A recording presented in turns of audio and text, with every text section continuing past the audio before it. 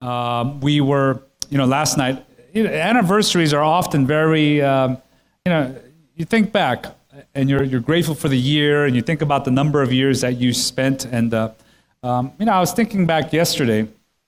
I was looking back on our Facebook page for our church and looking at some of the events. And it was very nostalgic. There's a lot of things to be grateful for. New friends and people that have come to know God here and have grown and bear fruit in their lives, and some that have given their life. And I was looking at the pictures, and I thought it's kind of nice to look at it together. So there's a few pictures and some of the highlights. This was from our Be Generous week before Christmas. And I remember when we were taking sign-ups and we wanted everyone to go out and do something. All our event pages were packed. We ran out of space for people to serve, and you could turn to the next one too. And so serve the people. I remember that day, I think we had, it felt like 100 volunteers there that showed up. And so we were done so early because so many of us showed up. And the next one, some of you went to go with Habitat for Humanity to build that house and worked on that. And the neat thing, that house was highlighted in the Orange County Register, and one of the people living there is a missionary that had moved back, and so it was kind of a neat story. I drove by it with my wife yesterday. She took pictures, and but the house is all done, so that it doesn't look like that. It looks really nice. It looks better than my house and yours, and it's still standing in one piece. And so I was like, if it was tilted, that'd be kind of scary. And after that, we went to San Francisco, and you see this picture here. We fed 4,000 people, and we took a mission trip during Christmas. We said, hey, let's miss Christmas. Let's go serve. And you see even some of our youth group and young people went, and I know a couple of them. Okay, so next one. In all our community groups, right? This is just one of the Christmas parties, but we got to meet so many wonderful members, and so many people, when we're making new groups for the fall, have said, we love our group and we want to stay together. And that's such a great sign, because it's not like, oh, please move me, and everyone got along. So it was great. This is when we had the movie, the Dropbox, and we rented the largest theater at the AMC. It was like our own event. A lot of you were there. I see you in the back.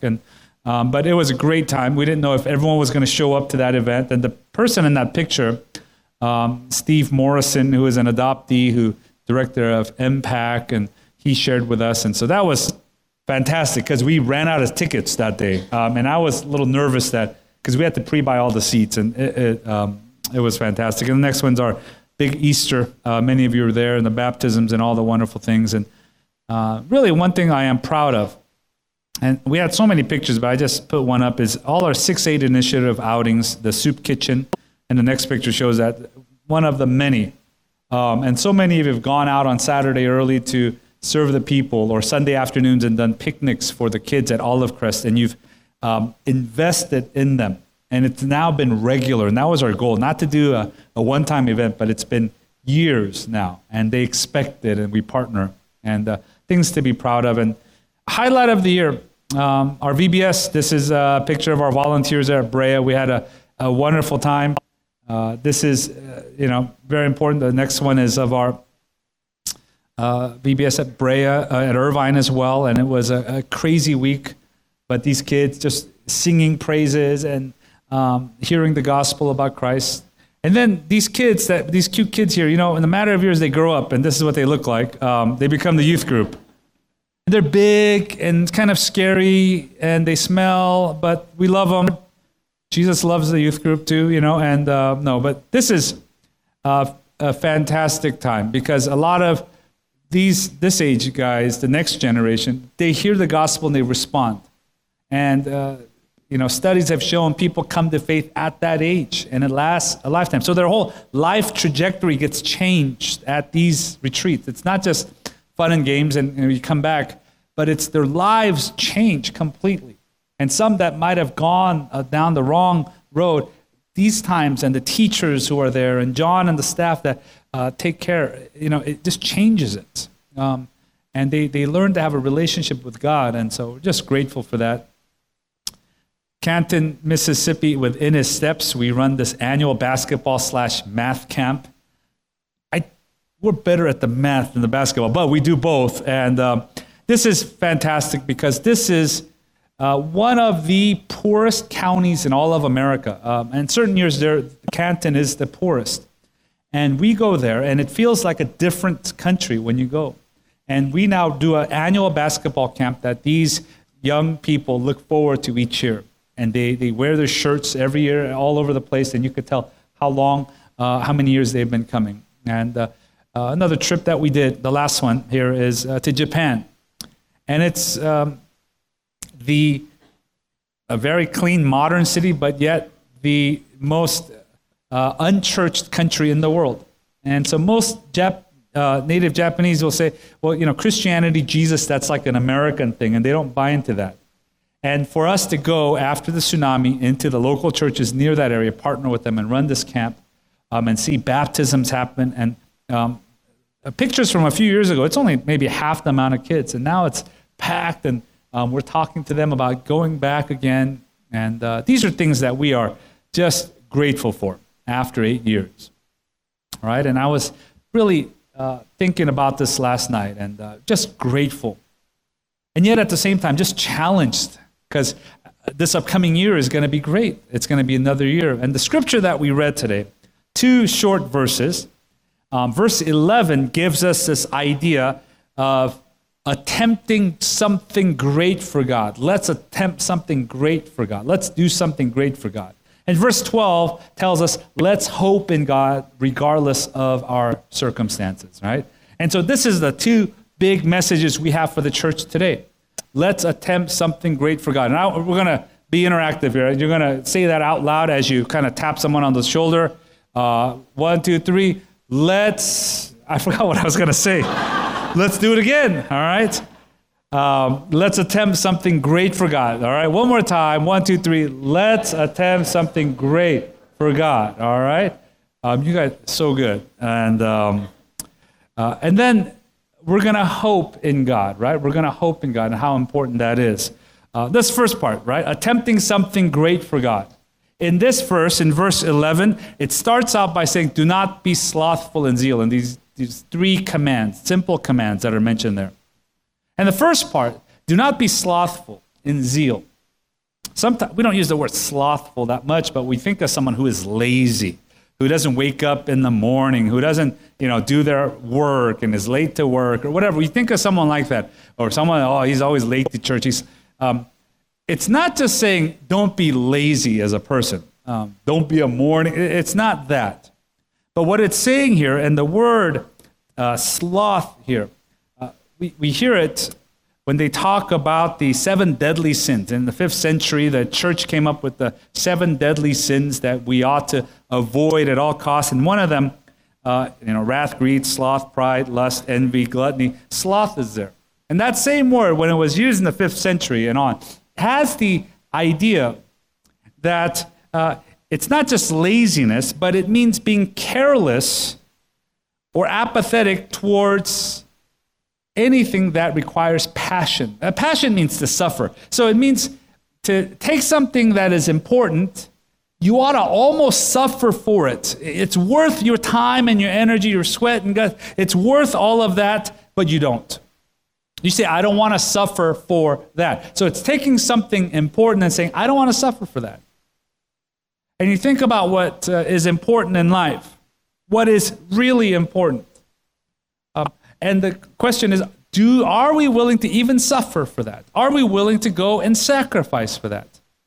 That it would cause me some kind of discomfort because I am doing these things. And the pictures that we looked at together just show people saying, well, yeah, I am going to disadvantage myself. I am going to go and go somewhere that is not easy, to go fight traffic on a Tuesday, to go to a soup kitchen, to go and help serve coffee and do these things, to wake up early and to go do this, to sit in a community group with maybe some people I don't know and it's a little uncomfortable. This is ways that we see this. So do not be slothful in zeal. The second thing we are told is to be fervent in spirit, right? We see that. Be fervent in spirit. Literally meaning to be boiling in spirit. That your insides are boiling, your spirit is boiling. And so you see this kind of two sides of the same coin here. The one side says, be busy for God, like suffer for God if you have to. Go and do something great for God. But the other side says, well, don't make it just an external thing. Make it about your insides and let your passion burn within you. Be fervent in spirit, it says.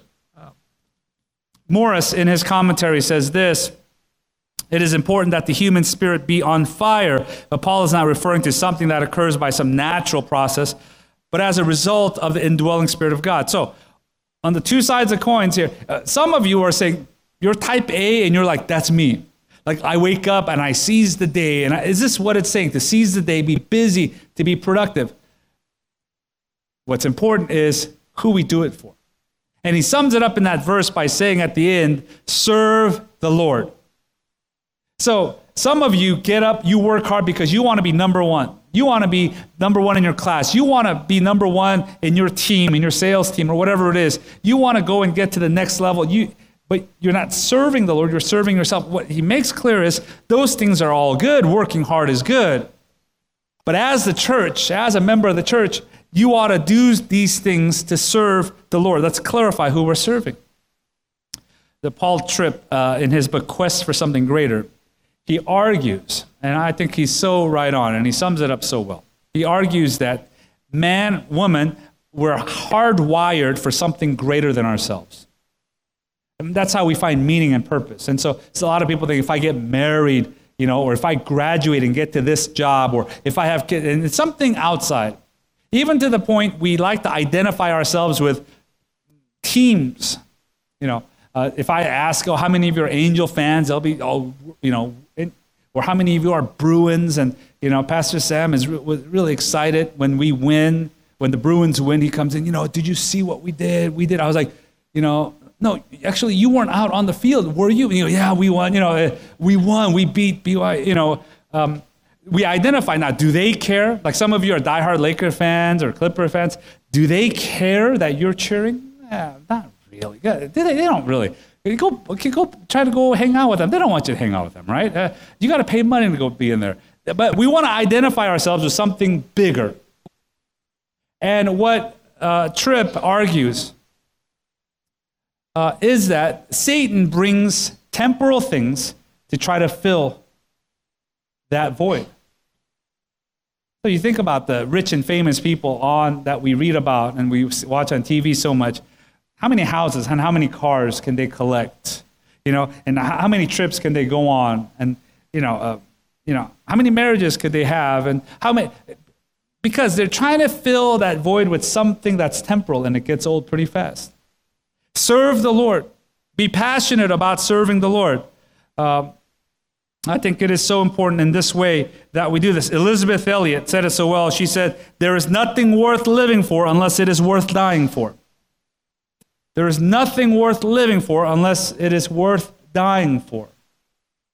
And for some of us, the only thing worth dying for is me, my little life. And we don't fully live life unless we live for something greater. Serve the Lord. Live for the Lord. And so we go and we try to attempt great things for the Lord in this way. The second part of this is we hope in the Lord. So we try to live passionately. We try to do something for God. We get to church and we do things and we serve and we give and we go on trips or whatever it is. And on the flip side of that, we now hope in the Lord. It tells us to rejoice. When we think of a command, we don't think of rejoicing as a command. We think rejoicing as a byproduct of something good that happens in life. Oh, I saw a good show, I rejoiced. Eat something good, I rejoice. But here he says, no, I command you to rejoice. Not just because you are a happy person, because that is your personality. It's because you rejoice in hope. You have something in the future.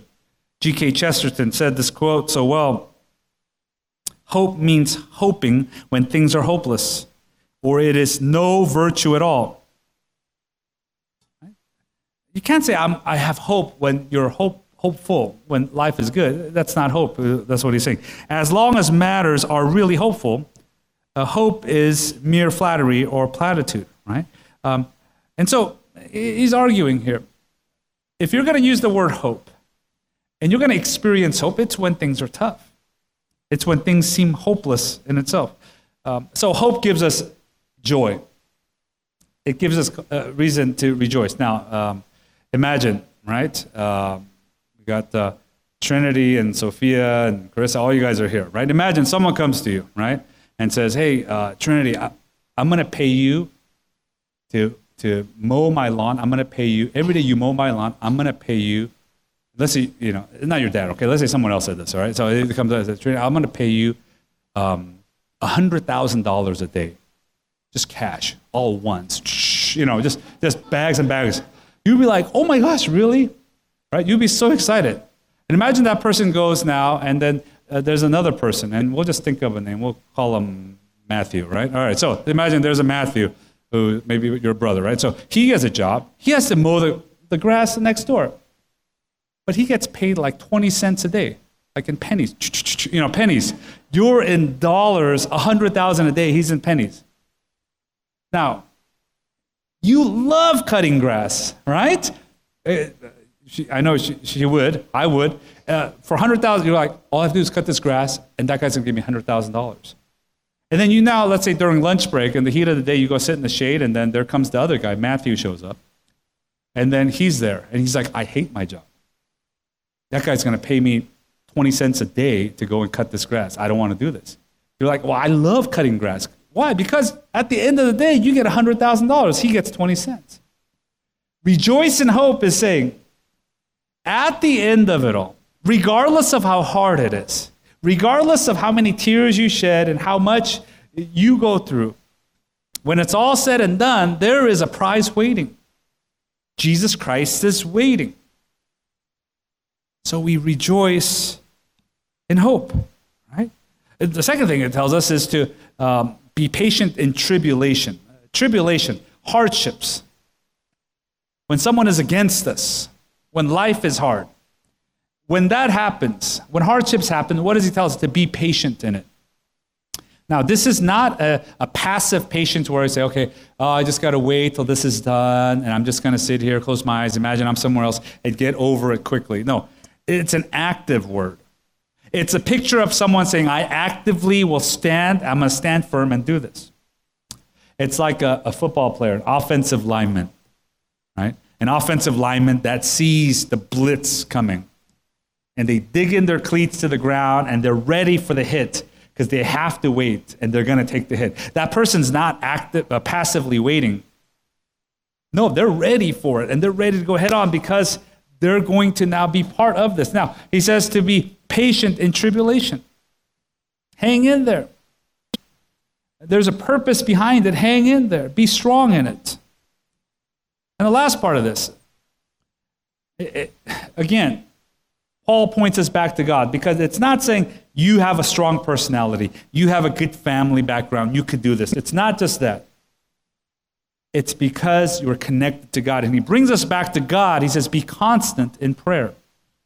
So it is not simply the act of praying that is important here. It's not just the discipline of you should pray, the method and the mode. No, what he's saying is be connected to God. And when you are connected to God, you can get through this. When you're not walking with God, everything is hard. When you are connected to God, everything has a purpose, and you find strength. How many of you have faced hardships, and you know you're not walking with God, and it is just so hard? And how many times have you faced hardships while you're walking with God, and you're like, this is no problem, I can get through this? So we stay connected to him. As John Piper said this, and I thought it was so clever. He says, God is always doing 10,000 things in your life, and you may be aware of 3 of them. If he is doing 10,000 things, working your life out, connecting you to the right people, and guiding you through circumstances, strengthening you through hardships, and there's 10,000 things that God is doing for your life, in our little finite minds, we might know 3 of them, he says. So we humbly go to God and we stay connected to him and say, God, I don't know what's going on. God, I need your strength today. You wake up every morning. God, I'm headed to school today. Can you help me today? God, these kids are bugging me today. God, give me patience. and that might be the mom's prayer, whatever it is. And you are just pressing on because God is connected to you. And so we as a church, now we look back with gratitude, but we look forward. And we want to do something big for God. I want to challenge you to do something great for God. It might be things like I'm gonna read the Bible. I'm gonna forgive that person.